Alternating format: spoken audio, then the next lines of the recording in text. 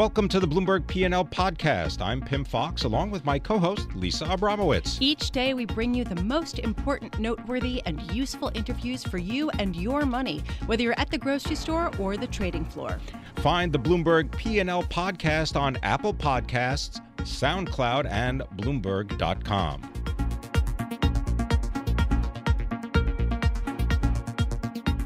Right now, I want to get a sense of what's going on in markets. We are dealing, obviously, with the fallout from a Brazilian political crisis. And to give us more color on what exactly happened there, Vivianne Rodrigues is joining us. She's a Latin American economy and government editor for Bloomberg. Also here with us is Dave Wilson, Bloomberg Stocks editor, columnist, and blogger at MLiveGo on the Bloomberg. Vivianne, I'd like to start with you. Can you just give us a sense of what actually happened? We do know that on Wednesday, a major newspaper in Brazil reported that the current president, Michel Temer, was embroiled in endorsing some kind of bribery scheme. Can you explain and elaborate? Sure. It is quite a shocking development that really, sent the country back into that crisis that we've seen last year. Right. Basically, what we know is that there is a tape. A couple of very high-profile executives, recorded a conversation with Temer in March, in which basically Temer, again, this is all allegedly. The newspapers, the transcripts are not out, but in this recording, Temer just basically gave the okay or endorsed some briberies in a big cover-up scheme involving the former leader of the House, which was a mastermind behind the impeachment of his predecessor, Dilma Rousseff. So it's pretty bad. Yeah, this is pretty bad. And the response in markets has been pretty fierce. Dave, can you give us a sense of just, what we are seeing? Oh, absolutely. You look down to Brazil, you see the Bovespa index down 10.5% in early trading. A circuit breaker kicked in the local market that basically put off buying and selling for half an hour. There's possibility of other circuit breakers if you get a steeper decline.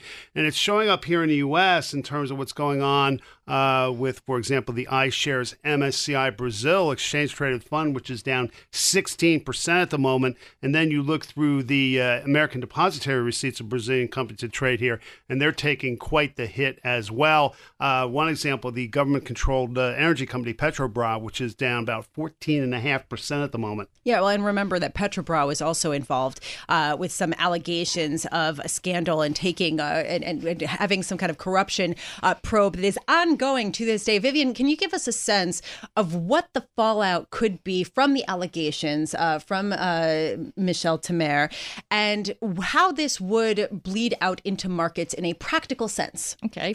So, bottom line, the government, we don't know if we're going to have a government in this shape and form a week from now. So markets are really responding, to that reality, right? If Temer is found really, if these tapes are proven to be legitimate, and if the Supreme Court opens an investigation, pressure will mount for him to potentially, the bottom line of all this, he might even have to resign. We are still far, there's a lot of things can still happen there, but it is a possibility. What is tragic here, you mentioned Petrobras, right? Yes, it was involved in all that corruption scandal, but they started cleaning up the company. It posted a very good quarter recently, but now you just sent them all back down again. And it's worth reminding that some of these Brazilian companies are especially in agribusiness, in emerging markets, are some of the largest companies in the world. So yes, it has the potential for a ripple effect in emerging market dedicated funds. Yes, and Vivianne, to that point, I was looking at the biggest emerging markets bond ETF today. It's an $11.3 billion iShares JP Morgan US dollar emerging markets bond ETF. And it is down the most since December. And, I was just looking at the composition, and Brazilian assets are account for the fifth most of any nation in this particular ETF. So you could potentially see ripple effect. Are you seeing that, Dave, elsewhere? Well, to an extent, but when you turn to the stock market, we actually got a reminder on the Markets Live blog earlier from Cameron Crises, who's a macro strategist. Just when you go through the MSCI Emerging Markets Index, you see that 9 of the 10 biggest companies are based in Asia. We're talking about the likes of, Alibaba Group, for example, and they had earnings out that weren't so great. But then there are a whole lot of others, Samsung Electronics and so on. So to that extent, I mean, sure, there's going to be a knock-on effect. It may not be quite what you might expect, given that, while Brazilian companies are certainly substantial in market value, it's not like they dominate the index in the same sense that, you think about, Apple or Facebook here in the U.S. Thank you so much for that perspective. I'm sure we'll be talking again about this. This isn't going away anytime soon. Vivianne Rodrigues, Latin American economy and government editor for Bloomberg, as well as Dave Wilson, Bloomberg stocks editor, columnist, and blogger at MLive Go on the Bloomberg. Thank you so much.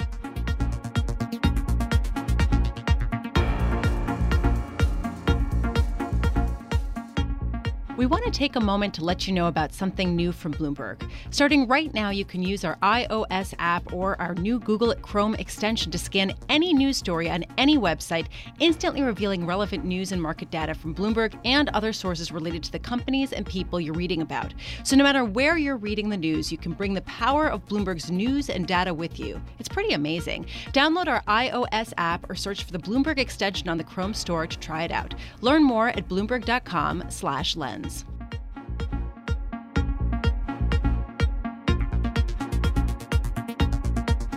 Max Abelson has been listening to the testimony. Max Abelson is a finance reporter for Bloomberg News and Business Week, and he joins me here in our Bloomberg 1130 studios. Quite a wide-ranging testimony, from everything from tax reform to banking regulations. What stood out most to you? As a reporter, we're trained not to ever express opinions, but I think it's probably fair to share this opinion that hearings in the Senate can sometimes be boring, but we just saw something that was definitely not boring. It was Steven Mnuchin versus Elizabeth Warren, one-on-one, and you can tell they just really see the world differently, and they really went at it, and they went at it on a subject that is absolutely central to the shape of the American banking system, which is Glass-Steagall. Right. They basically were arguing, she was saying, how can you say that you support a modern Glass-Steagall while not supporting a breakup of the major banks? Yeah. I mean, I have seen a bunch of Senate hearings in my time, and I think I've never heard a more memorable quote than what Steven Mnuchin told Elizabeth Warren, which is, we've been very consistent. We support 21st century Glass-Steagall, but not Glass-Steagall. And that is going to be a really hard needle for this administration to thread, because what they want to say is that they are populists who support reining in dangerous banking.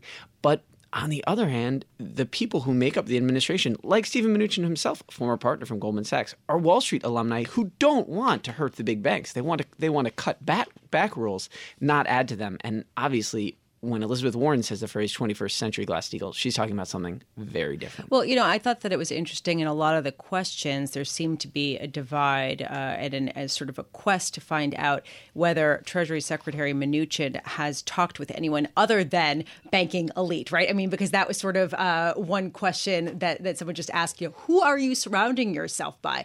When you talk to people on Wall Street, do they feel like they have a pretty direct line to Treasury Secretary Mnuchin? Lisa, you better believe it. And if it's not Steven Mnuchin himself, it's Craig Phillips, who comes from, I believe it is Blackstone. It's Justin Muzinich, who comes from, I think it's Morgan Stanley. Wall Street is really, really excited that instead of sort of fighting with their regulators and fighting with the officials in Treasury and the Federal Reserve and the OCC and the FDIC and the SEC, that the people that Donald Trump is putting in those positions and that Steven Mnuchin is putting in those positions come from Wall Street. And the crazy irony here is that the phrase 21st century Glass-Steagall comes from Elizabeth Warren. She used that phrase in her bill with McCain, and of course, what does she want to do? She wants to break up the big banks. And that exact phrase was adopted by the Trump administration, and they mean something entirely different. But I just have to add in that a curveball on top of that curveball is that breaking up the banks is something that Trump himself has talked about. It was part of the Republican platform in 2016. And I think that they brought that up, trying to say, how can we correlate these two? Max Abelson, thank you so much for the instant reaction to what we've been hearing with the testimony of Steven Mnuchin, head of the Treasury Department, in front of the Senate Banking Committee. Thanks for listening to the Bloomberg P&L podcast. You can subscribe and listen to interviews at Apple Podcasts, SoundCloud, or whatever podcast platform you prefer. I'm Pim Fox. I'm on Twitter @PimFox. I'm on Twitter at Lisa Abramowicz1. Before the podcast, you can always catch us worldwide on Bloomberg Radio.